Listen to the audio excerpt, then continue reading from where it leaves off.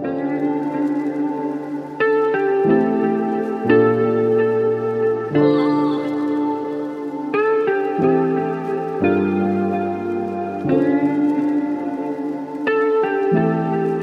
and welcome to Understanding Black Britain.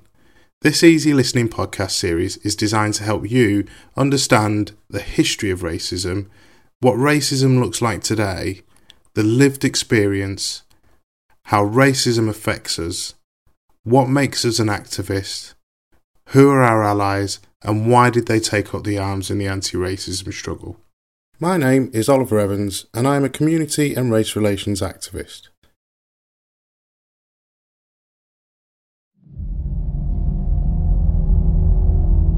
There was an idea to bring together a group of remarkable people, to see if we could become something more. So when they needed us, we could fight the battles that they never could. Episode 3. The Lived Experience. In this episode, we're going to look at how lived experience plays a huge and vital part in bringing inclusion to equality and diversity. People with a lived experience of racism are critical to inform the widespread changes necessary to save lives, reduce emotional anguish, and empower people to live. My experience from racism, it's varied throughout time, to be honest. You get it from different people. I'd say more predominantly now it's more from patients. How I saw racism growing up is who I was receiving it from. I spent a lot of my teenage years almost trying to block it out, almost trying to say to myself, nah, it doesn't exist. Racism doesn't exist. I grew up in a city, a very multicultural city, where my school had more ethnic minorities, Black and Asian people. So growing up, I didn't really know much about race. These lived experiences are a powerful enabler for driving some of the greatest positive change against stigmatising attitudes and cultures. But what is it all about? For the last 10 years, I and people like me have implored others to take into account a person's lived experience in relation to race and other diversity agendas. And finally, 2020 saw an awakening of friends, family, business leaders and CEOs as to the importance of valuing lived experience. In relation to race, it's hearing how racism is experienced by an individual and the impact of racism on a person's daily life. I could be in the supermarket with potentially my little brother, so there's two of us, and you always know when you're being followed in supermarkets by security and stuff like that, and it's when it becomes the norm is actually a huge problem. Like that's what I feel like my problem is. It's these things became so normal. I've spent so many of my years accepting that this is supposed to happen to me when actually it's not, because I as a human being, I as a person haven't done anything, irrespective of what my skin color is. I haven't done anything. Lived experience is best understood and gained from direct face-to-face interaction rather than through a technological medium, as it's easy to lose the emotional influence experiences have when you're just looking at a face on a screen or listening to a voice on a computer. Having the person in front of you makes them harder to ignore. However, hearing examples of lived experience through mediums such as this one helps you to begin to appreciate what lived experience is and how it can be hugely beneficial to understanding Black Britain. It's important to note that no one Black person's lived experience should be considered the experience of every Black person, and no one ethnicity can speak for all. One thing I can say, though, I've been fortunate. I haven't experienced much racism on the streets, in the sense that I haven't been stopped and searched or anything like that. I've had friends who've gone through that, and again, with most of my friends, we tend to go with the school of thought that just comply and let it pass. It's their world. Our world is back on Zim. But it's a sad existence because we've become British and we are British and we really don't want to live a life like that. But I guess you just have to learn to accept it. Leaving school, I then endured more from the legal system, which was the police. I was stopped a few times. Thankfully, I've never been searched. But I just remember one incident where I was in my neighbourhood, literally not even a 5-minute walk from my house, and I got stopped by the police, and they were doing their usuals. They tried to tell me why they wanted to stop and question me, and they said it's just a random search. There's been a series of burglaries in this area, so we're just doing a random questioning on anyone. I was like, okay, and at this time I started to wisen up in life, so I thought I'll give them their space before I speak. And they were doing all the questions. What are you doing in this area? I says, I live in this area. And I looked back on it and I thought they will use their powers to try and overpower wrong. If you're going to undertake listening and learning through shared experiences, you need to have a proportionate and varied amount of experiences to understand the common themes. But also to have in the back of your head at all times that the experience they've just shared with you is absolutely not the worst one they have. Here we experience how microaggressions and gaslighting are commonplace in a black person's career, causing not only self-doubt, but also how complex the issue of reporting and explaining microaggressions can be. Early in my career in law, I had been approached by an agency to go for a junior position for a firm who based in Essex. I went to the interview. As soon as I walked into reception, the lady said to me, "Oh, you're Mr. Townsend. Okay, if you take a seat." Bit weird, but fine. Sat down. Called through for the interview. Walked to the room. There was a table with 2 women at each end and a man in the middle. They looked up at me and just stared for a bit, then looked at each other. I walked over to the seat. I sat down. And the gentleman basically said, or he actually did say, "Oh, I'm sorry, Mr. Townsend, for wasting your time. We've actually just filled the position this morning. I do apologise, and I hope you didn't have to travel too far. But I do thank you for coming down. And again, I apologise if I wasted your time." Fine. Okay. No, it's fine. I hope the position went well. So I got up, left, went out. And then I saw another guy sitting in the reception. Didn't think anything of it. Walked out at the train station. Waiting for the train. I think I missed my first train, and then I noticed the same guy, and I didn't say anything to him. Got on the train, he got on the train, we sat in the train, and we wasn't sitting too far. I just thought I would ask, so I went up to him and I said, "Oh, was you at that firm?" He said, yeah, I went for a job interview. And I said, "Oh, how did it go?" And he said, "Oh, it went fine. It wasn't too quick, but they said they'd get in contact with me because they haven't filled it yet. You know, hopefully I would hear from them the next day." That was it. I didn't say anything to him. I left it at that, but we know why they didn't give me the job. On every occasion, there has been someone that's had to make a comment. You know why you got that, don't you? You know why you got that.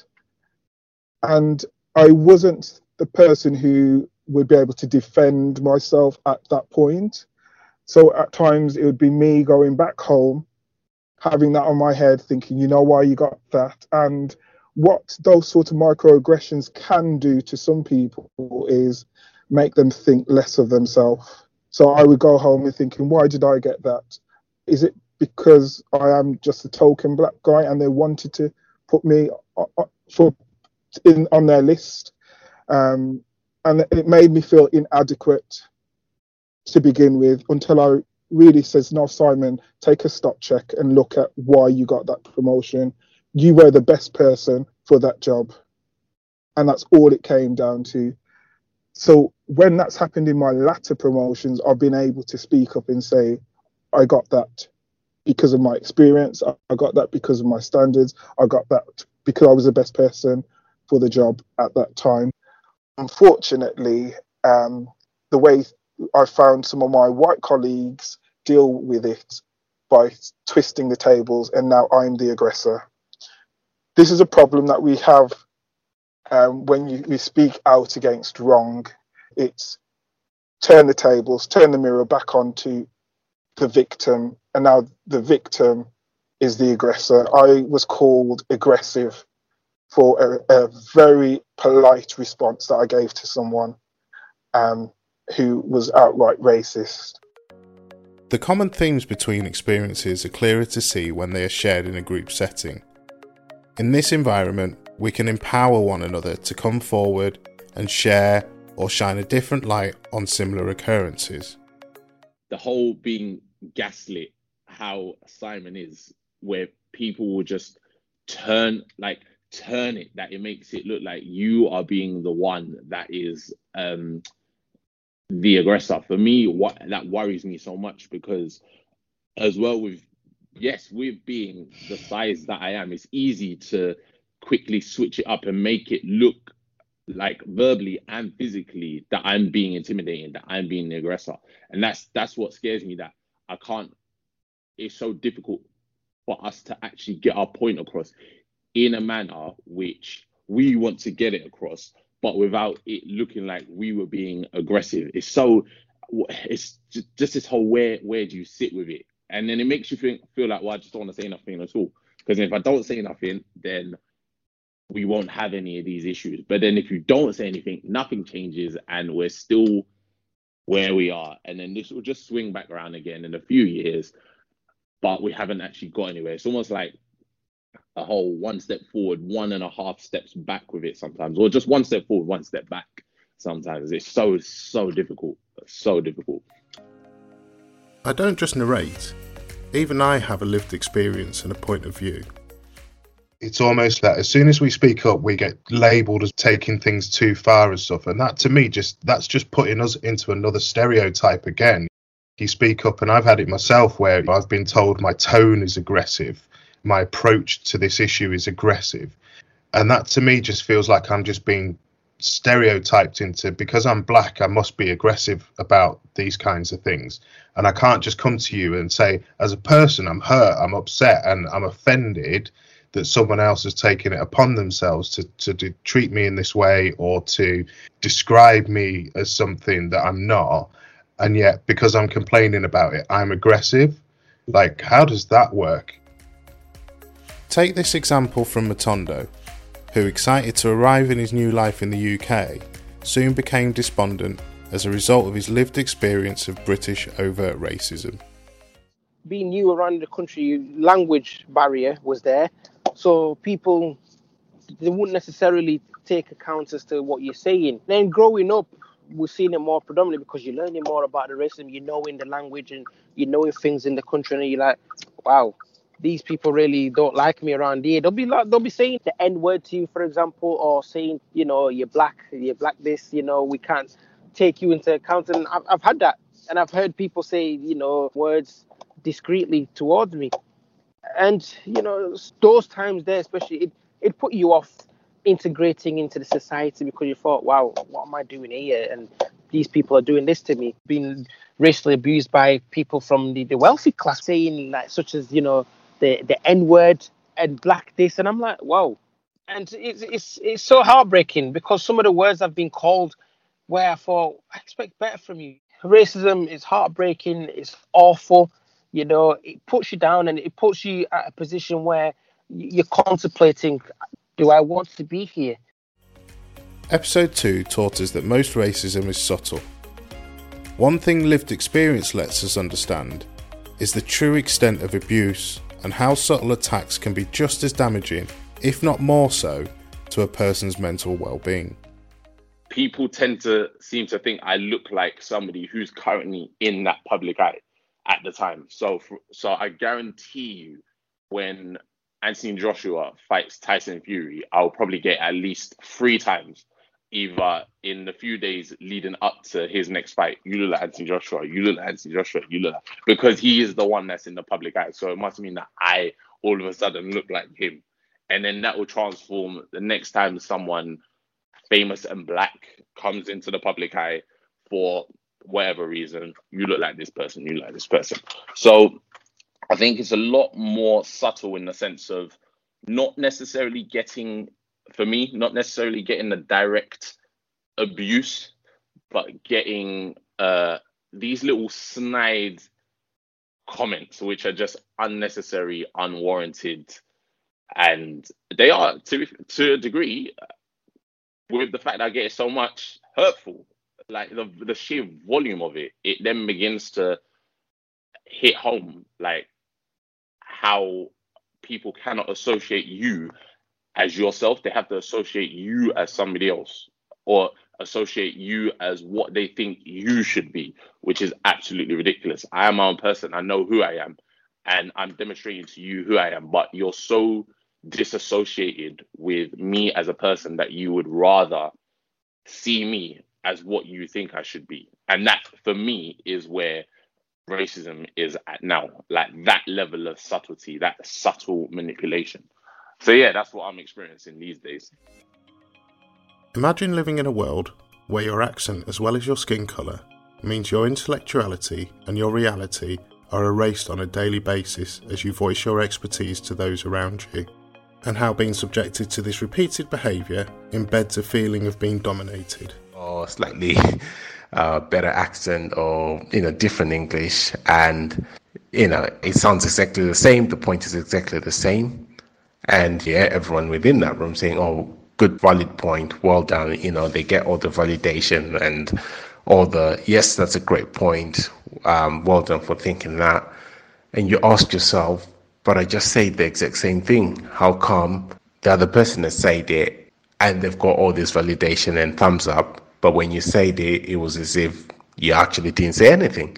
That's the kind of racism I say I experience on a sort of, daily basis or on a routine basis. You just learn to live with it. You just learn to accept it. It is what it is. It's not your world. It's their world. So it's what it is. These experiences are traumatic. They carry with them a huge detriment, and just by asking someone to recall the experiences, you open them up to reliving the massive traumas of the encounters they've been through. And so, you should always, always, always have support on offer to people who are willing to impart these excerpts of their lives. In the world of commerce and business, it's really important to introduce a human element into discussions around race equality, and not look at it solely from a corporate or institutional view of incomplete or unreliable data sets. Traditionally, most workplace staff surveys tend to look and sound the same. All look at the issues around race as a measurement in some part, but few tend to ask the correct questions. Those questions that are needed to gain a specific insight into the areas requiring the most improvement. So for me, I definitely, it's a no-go zone. No, no one should be felt or be left feeling in that kind of manner, and no one should be feeling it. So we need to try and find ways how we can, promote non-racism society, non-racism, in the healthcare, and providing, an all unity. We all need to be together. We're all humans at the end of the day, no matter our skin colour. Almost all permit a huge amount of ambiguous answering that gives companies no comprehension of how the respondent feels as a result of their individual experiences, which means that this traditional one very large size fits all approach categorically doesn't work. Yes, we can gain some data from it, but the reliability and the credibility is far less than is needed to make the bold claims that we hear of being truly inclusive employers or making huge inroads into improving equality and diversity around race. Another red flag is the percentile of respondents to these staff surveys. Of the sectors that report nationally, i.e. the police, fire and NHS, we can see that globally, across the NHS, the response rate is around about 47%. In the police, it has an average of 38%. And from the information I could find, the fire brigade appears to have the highest rate of respondents, but this is still only on average 61%. Which means a huge amount of voices are not heard, not considered, and this is all often as a result of fear and mistrust. Many black colleagues don't trust the anonymity of the surveys, or fear reprisal for sharing views of the organisation's performance. My sort of mentality on, like, I completely agree with regards to the whole, well, I don't know if what I say in this space where you listen to what I'm going to say, I don't know how this is going to be spun or used potentially out of context where I'm not there, kind of thing, and what sort of comeback or ramification is going to come from it. And I think that goes with a lot of things in general. That's why people don't want to do staff surveys. That's why people don't want to get involved. We're happy to sit and moan about stuff, but then when it comes to actually discussing it with somebody who may potentially be able to make a change, we just don't do it because we're like, I don't know, because this could land me in hot water here. These mistrust and fear factors single-handedly reduce the reliability of data we see shared in surveys. Because of these fears, we can't see just how ingrained systemic and institutional racism is that affects a person's lived experience, both from a societal and a commercial view. That's not to say that if we improved the response, it would all be doom and gloom. Not everyone has a negative experience, but we know with a degree of certainty that the negative almost definitely outweighs the positive. So we need to be seriously asking, what about the greater than 50%? What is it that we don't know that they have to say? We need to ask the right questions, and we need to utilise the nuclear power of lived experience, because lived experience is a tool that can be converted into data. It can be transformed to provide a visual representation of the positive and negative aspects of community and working life. Many experience surveys involving a small lived experience element are already in use in numerous areas, such as stroke rehabilitation, community safety projects, and more recently around the impact of COVID-19. But these, like staff surveys, were recently described as looking at the issues in a metaphorical black or white approach, where black is the external influences and white is the internal influences, but never the twain shall meet. By using this approach of either or and not together, black and white, there is always an area that is missed or not quite properly identified, an area where we know an entity exists, but it isn't discernible enough for us to feel like we really need to pay proper attention to it. Instead, what we do is we preclude it. We deny its existence and we work round it, rather than acknowledging and working through it.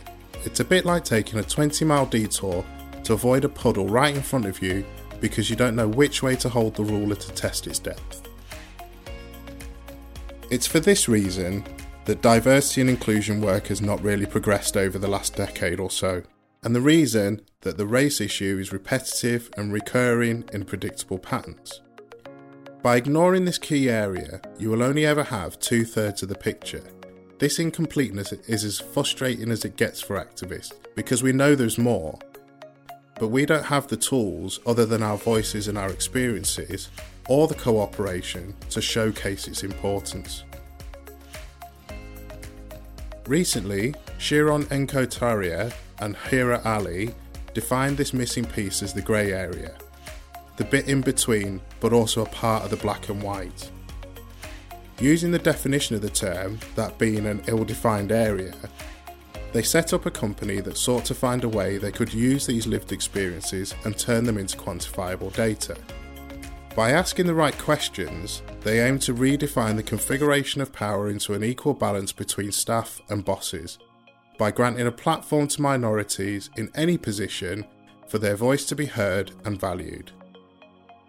In doing so, they allowed everyone to understand and navigate the grey area, using the unique view and insights of us as people of ethnic heritage as the key to the cipher. This empowerment of unlocking voices and allowing lived experience to become a crucial part in the crusade to achieve equity and inclusion provides support for employees and employers. For employees, it is support in having their experiences shared and taken seriously. For the employers, it's support in comprehending that the grey area means asking those questions for which the answers are not easy to hear. They're not heartwarming, they're not comfortable, that you're used to seeing in biased survey questioning routinely used to date. No matter where you sit in the equality and diversity arena, be it just having an interest in others, as an equality lead, working in or heading up HR departments, or running whole organisations, until you appreciate the explicit importance of lived experience and the grey area, you will never correctly understand what is inclusion. And despite your absolute best efforts, you will only see minimal improvement around diversity and equality and race, or any other area. As we visit the 7 pillars, those with a keen ear will have heard all too clearly how dominance of black people takes place while their intellectuality, reality and humanity are repeatedly erased through microaggressions and gaslighting. Hearing how people are minimised as they strive to progress in life by comments such as, "Well, you know why you got that," and the inference of tokenism shows how management and containment of a black person doesn't have to come from those in managerial or power positions. It can come from the average Joe stood next to you. These lived experiences that I urge you to seek out are more than folk stories. They are the reality of the people speaking them. There is an injustice in society that these haven't been taken more seriously throughout our recent history. But we are turning the tide. Just this week in the Democratic US elections, we've paid witness to history taking place, as Kamala Harris became the first woman to take the office of US Vice President-elect. But more importantly, the first black woman of African and Indian heritage to do so. It took 200 years for the US to achieve this kind of inclusion, but they did it. They found justice in democracy. It doesn't erode the unfortunate pasts, but it symbolises a new way forward, that from you and I, as Seamus Heaney wrote, justice can rise up and hope and history rhyme. Human beings suffer. They torture one another. They get hurt and get hard. No poem or play or song can fully right the wrong inflicted and endured. History says, don't hope on this side of the grave. But then, once in a lifetime, the longed-for tidal wave of justice can rise up, and hope and history rhyme. So hope for a great sea change on the far side of revenge. Believe that a further shore is reachable from here. Believe in miracles and healing wells. Call miracles self-healing and utter self-revealing double take of feeling. If there is a fire in the mountain or lightning in a storm and God speaks from the sky, that means someone is hearing the outcry and the birth cry of a new life at its turn. It means once in a lifetime that justice can rise up and hope and history rhyme. Join me for episode 4, How Racism Affects Us.